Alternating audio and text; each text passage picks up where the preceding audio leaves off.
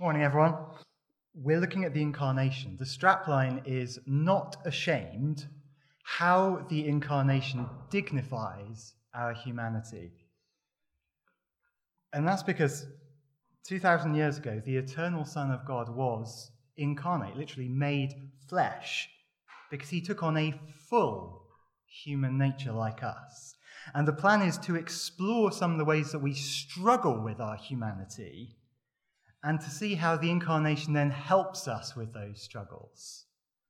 I'm going to spend quite a bit of time in today's sermon setting the scene, drawing out some of those struggles. Hopefully this is going to help us see why we need a good understanding of the incarnation. And then we'll dive into Hebrews chapter 2 to see where this phrase, "not ashamed," comes from and why the incarnation is such good news. So let me pray.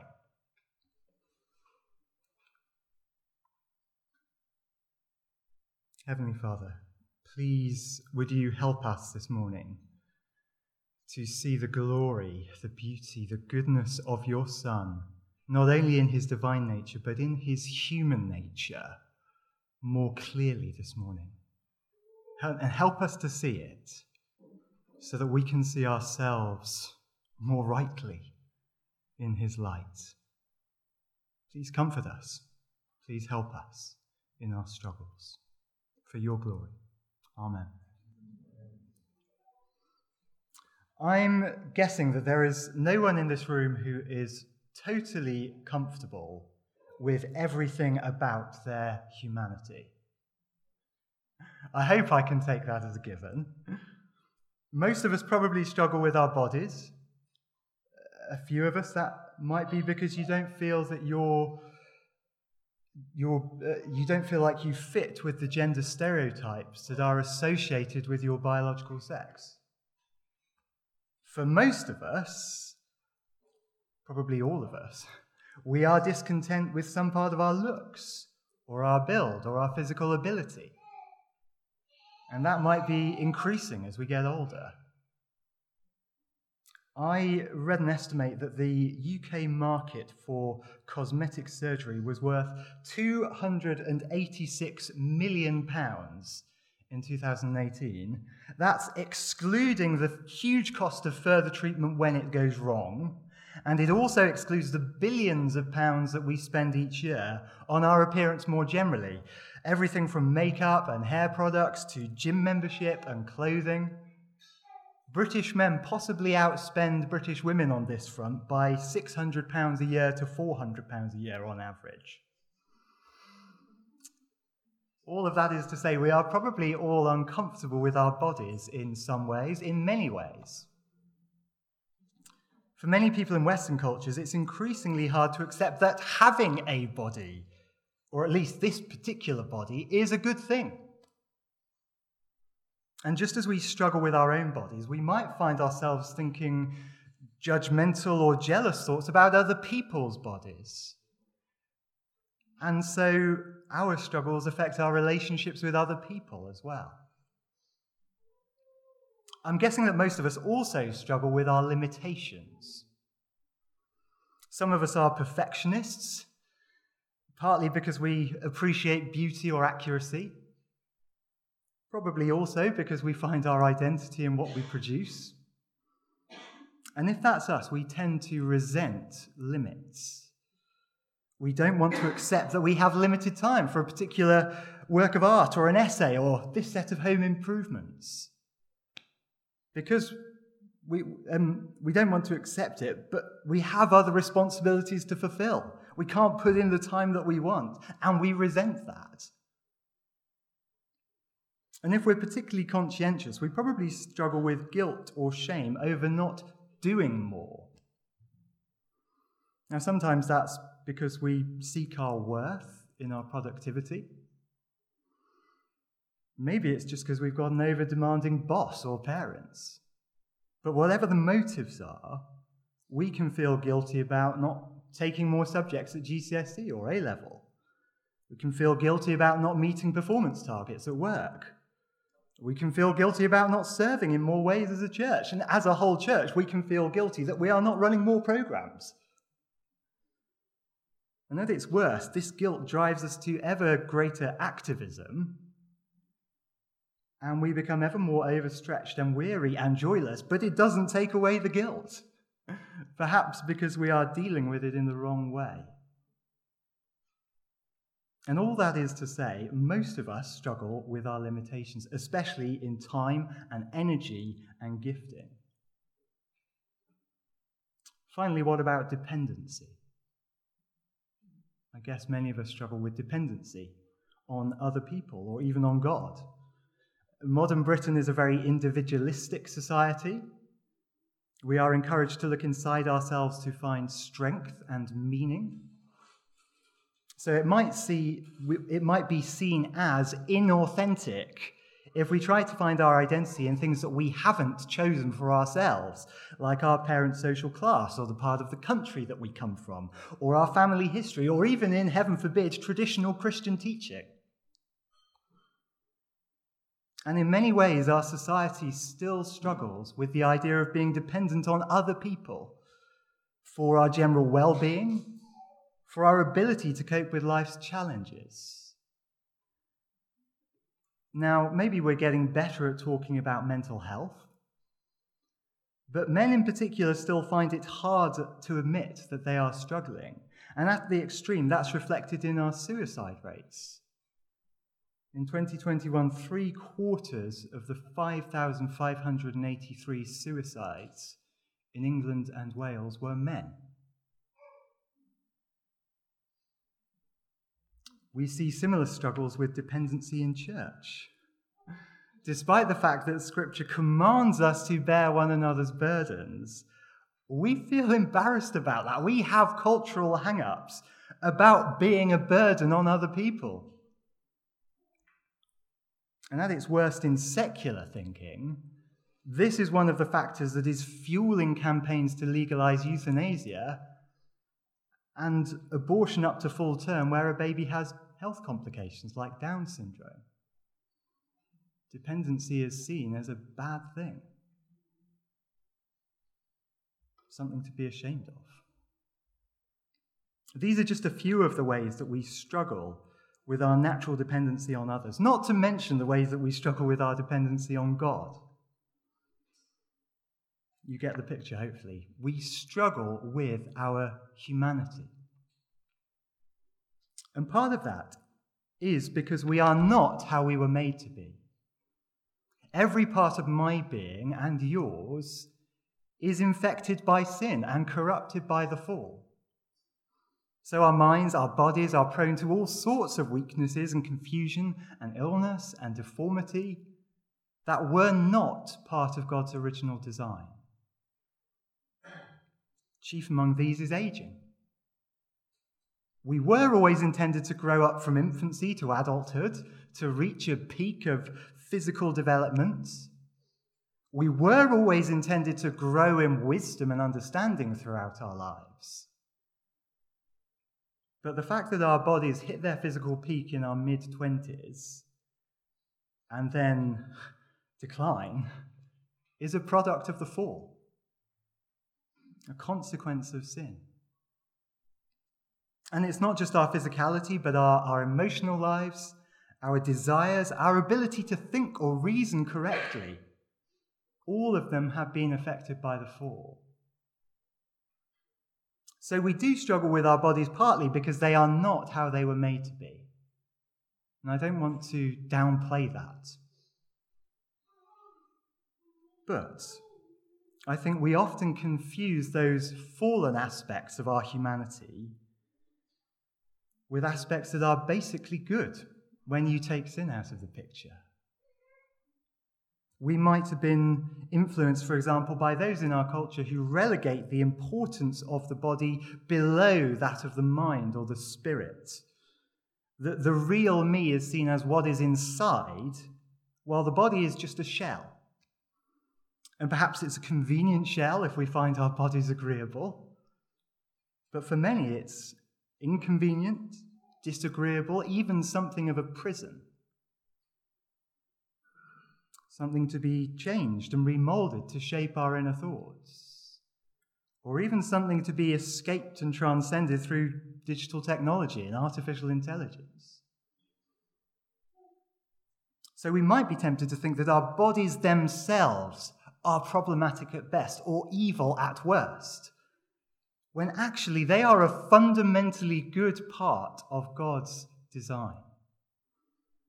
We might also see our limitations, our inability to do more, to achieve higher, to squeeze more out of life, as something to apologize for. We might even see our limitations as sin, as if God is somehow disappointed with the limits that he gave us. And similarly, we might feel the need to keep apologizing to other people for our dependency on them. We might feel, as I've already said, embarrassed about asking for help. And yet God has made us to depend on others, and it shouldn't feel like an inconvenience. And this is where the incarnation is so crucial. Watching the incarnate Jesus being born, growing, learning, walking, talking, struggling, getting tired, hungry, thirsty, angry, sorrowful, being moved with compassion, even feeling a death-like terror as he faced the cross. All of it helps us to recognize the features of our humanity that are good and proper on the one hand, and to tell them apart from the corrupting effects of sin and the fall on the other hand. Not everything we struggle with is sin. Not everything we struggle with is sin. Some of it is how we were made to be. And the incarnation of the eternal Son of God shows that very clearly. That's why I wanted to spend our Advent series looking at the incarnation and how it dignifies our humanity. And we're starting with Hebrews chapter 2 because it helps to break down some well-intentioned but misguided ideas we might develop about Jesus' humanity. For those of us who rightly believe that Jesus is fully God, sharing the Father's divine nature, we might think that certain parts of human nature are beneath Jesus' dignity. He's too holy for that. We might view him as so holy we struggle to imagine him as a baby, unable to control his bodily functions, needing to have his nappy changed. We might struggle to imagine him having strong emotions as an adult, or having an unremarkable and not particularly beautiful physical appearance, or being tempted in every way as we are. How can he be tempted if he didn't sin, we might think? Or being unable to fit everything that his compassionate heart desired into any given day or week. We might instinctively think that Jesus is ashamed of certain parts of our humanity, and perhaps that he didn't take on those parts. But Hebrews 2 provides some crucial corrections. And verse 11 is the primary verse I want to home in on. If you like, that's going to be our memory verse for this Advent series. And that's because it is so explicit that Jesus is unashamed to be part of the same family, or from the same source, depending on your translation. Literally, we are all from one. And he is not ashamed of that. He is not ashamed to call us brothers and sisters. Now, that could just mean that we belong to the same family spiritually, that we share the spiritual bond of adoption into God's family when we come to him for the forgiveness of our sins, when we receive the Holy Spirit. That is gloriously true, but I don't think that's what the author of Hebrews is talking about here.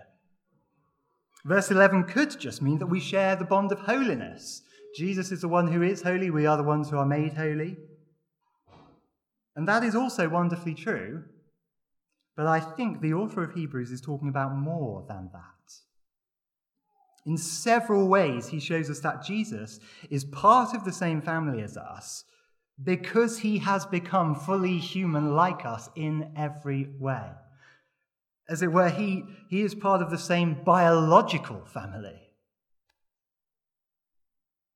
And that means when verse 11 says he's not ashamed to call us brothers and sisters, it is not just our spiritual bond he's unashamed of.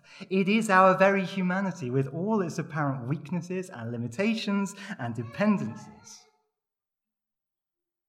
So let's see how the author shows this through chapter 2. Firstly, in verses 5 to 9, quoting from Psalm 8, as Charlie said earlier, he recalls God's original purposes for the human race, starting back in Genesis chapters 1 to 2. Although humanity was created lower than the angels in many ways, our purpose was not to stay there. Our first parents were commanded to multiply, fill the earth, subdue it, bring it under their dominion. And we were made to image or represent God on the earth by ruling it under him, ordering it, caring for it as he did. And if humans had not listened to the devil and rebelled against God, we would have been crowned with glory and honor, as verses 7 to 8 say, with everything put under our feet, even the angels. But because of our rebellion, because of trying to push God off his throne and rule creation for our own selfish ends, we do not see everything subject to humanity, as verse 9 says. In fact, we see a whole lot of disorder and misery in the world, even in our own lives. But the eternal Son of God has stepped down to fulfill God's original purpose. He was made lower than the angels, taking on a human body and mind and will and spirit. And he obeyed every single command of God, where Adam and Eve and every other human since have failed. He even obeyed to the point of death. And so God was pleased to raise him and seat him on the highest throne, still in a human body, and crown him with glory and honor. He has fulfilled God's purposes for humanity. So he is our forerunner, as verse 10 says. He is the pioneer of our salvation. He is the one who has gone before us, treading the way, a bit like the American settlers in the 19th century, always heading out west in search of new horizons, wealth, the good life. Jesus has gone ahead of us, pioneering the way to the promised land, the new heavens and earth. And he could only do this because he became fully human. So he shows us true humanity at its best. Yet he still had a body. Yet he still experienced the full range of limits and struggles we do. The trueness, the goodness of his humanity was not undermined by those things. We see that in verse 11, by the simple fact that he suffered death. God can neither suffer nor die. So Jesus had to become fully like us to make this possible. We see it in verses 12 to 13, where he takes the words of King David and Isaiah the prophet on his lips. Like them, he resolves to trust God in a season of trial and suffering, looking forward to the day when he would be delivered and when he would praise God. Only a person who has taken on full human nature has to trust God and hope in something that they can't see. We see Jesus' humanity in verses 14 to 15, where he has shared in our flesh and blood the full physicality of our bodies, bones, muscles, bodily fluids, a digestive system, hormones, neural pathways, and all. He had it, so that he could break the devil's power over us and free us from his accusations. We see Jesus' humanity in verses 16 to 17, where Jesus came to help Abraham's descendants, Abraham being the father of God's people, and his people being anyone who shares Abraham's true faith in God. The church, basically. How did Jesus help them? By being made like them, it says, fully human in every way, in order that he might become a merciful and faithful high priest in service to God and make atonement for our sins. It couldn't be clearer. There is no part of our humanity that Jesus has overlooked or refused to take on. So much so that he could even suffer temptation, as verse 18 says. Chapter 4, verse 15 will go on to say that he is able to feel sympathy for our weakness because he has been tempted in every way, just as we are, yet did not sin. Now, just for a moment, I want to pull into a slight lay-by here just to emphasize that point, because again, it shows us the fullness and the goodness of Jesus' humanity. That he was tempted in every way as we are doesn't mean that he entertained the sinful distortions of human desire that we have. So he never lusted after power before his time when the devil tempted him in the desert. He didn't envy what God the Father had. He never lusted after another man's wife in his heart, which Jesus himself teaches us in Matthew 5 is as much a sin as physically committing adultery. In the Garden of Gethsemane, he didn't sweat drops of blood and feel overwhelmed by sorrow because he mistrusted the Father's plan or resented the Father as cruel and oppressive. But he did experience every hope and fear and desire proper to human nature to the fullest extent. He had a right love for life and aversion to suffering and death, because human beings were not originally made to die, but to enjoy friendship with God forever. Fear of death is not in itself wrong. And when he said to his Father in Gethsemane, "Take this cup away from me," his human nature desperately wanted not to go to the cross and feel that pain. He experienced the temptation to disobey God to the maximum degree possible because he didn't give in at the first or second or third or fourth or fifth hurdles like we do. And yet when he said, "Not my will be done but yours," we see that his love for the Father and his love for the lost was greater than his love for self. Jesus also had a right love for human friendship. He didn't just have 12 disciples, he had 3 who were particularly close to him.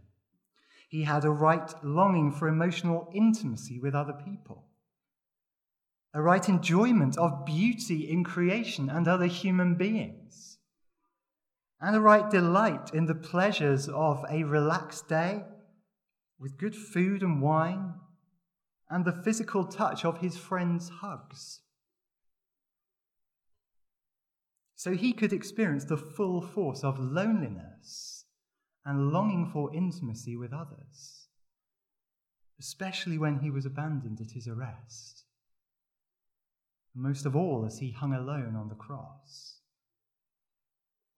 He could experience the full force of longing for comfort and ease, the temptation to put his ministry on hold, perhaps to settle down for a bit and just enjoy a quiet life. What I'm getting at is this: all of our sinful desires and fears are distortions of good and proper ones. Jesus never experienced the distortions, but he experienced every good desire and fear to its fullest possible extent. And so he really could be tempted in every way as we are, and he knows how we feel.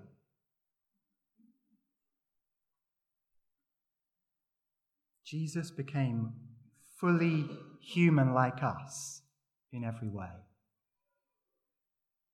We are of the same family, and he is not ashamed of his humanity or ours. Isn't that a relief? Doesn't that make you warm to him?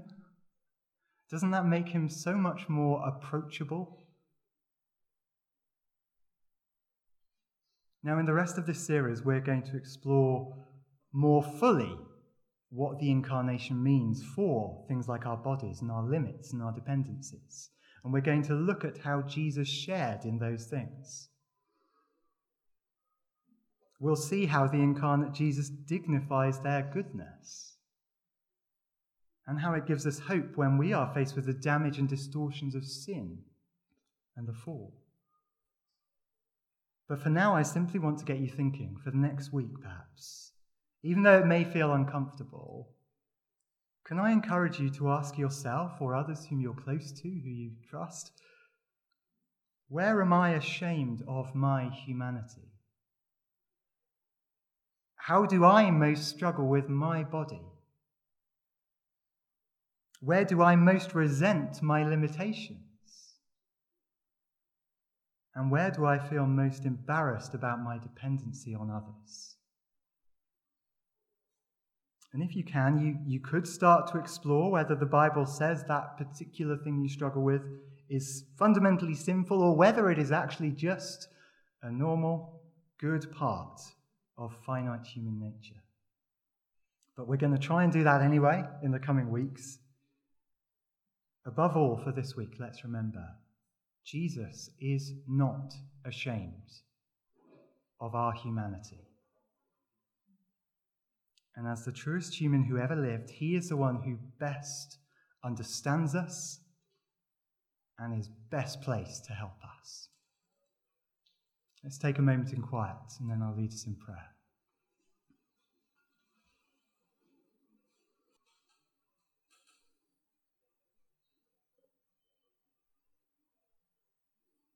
Lord Jesus, we thank you that there is no part of our humanity that you despised, save for sin itself. Nothing that you refused to take on or considered beneath your dignity. Thank you so much that you are not ashamed to call us brothers and sisters. Please would you help us today and over the coming weeks to be able to tell the difference between sin and between our natural limits and those things about our humanity that we might struggle with but which are good. Please help us to see our humanity in a more positive light. Please encourage us. And please help us as we acknowledge our dependencies and limitations to grow in a right trust and reliance upon you, upon our God, upon the only one who is supposed to be limitless, independent, having life from himself, inexhaustible. Would you be our rock and the one on whom we depend? Amen.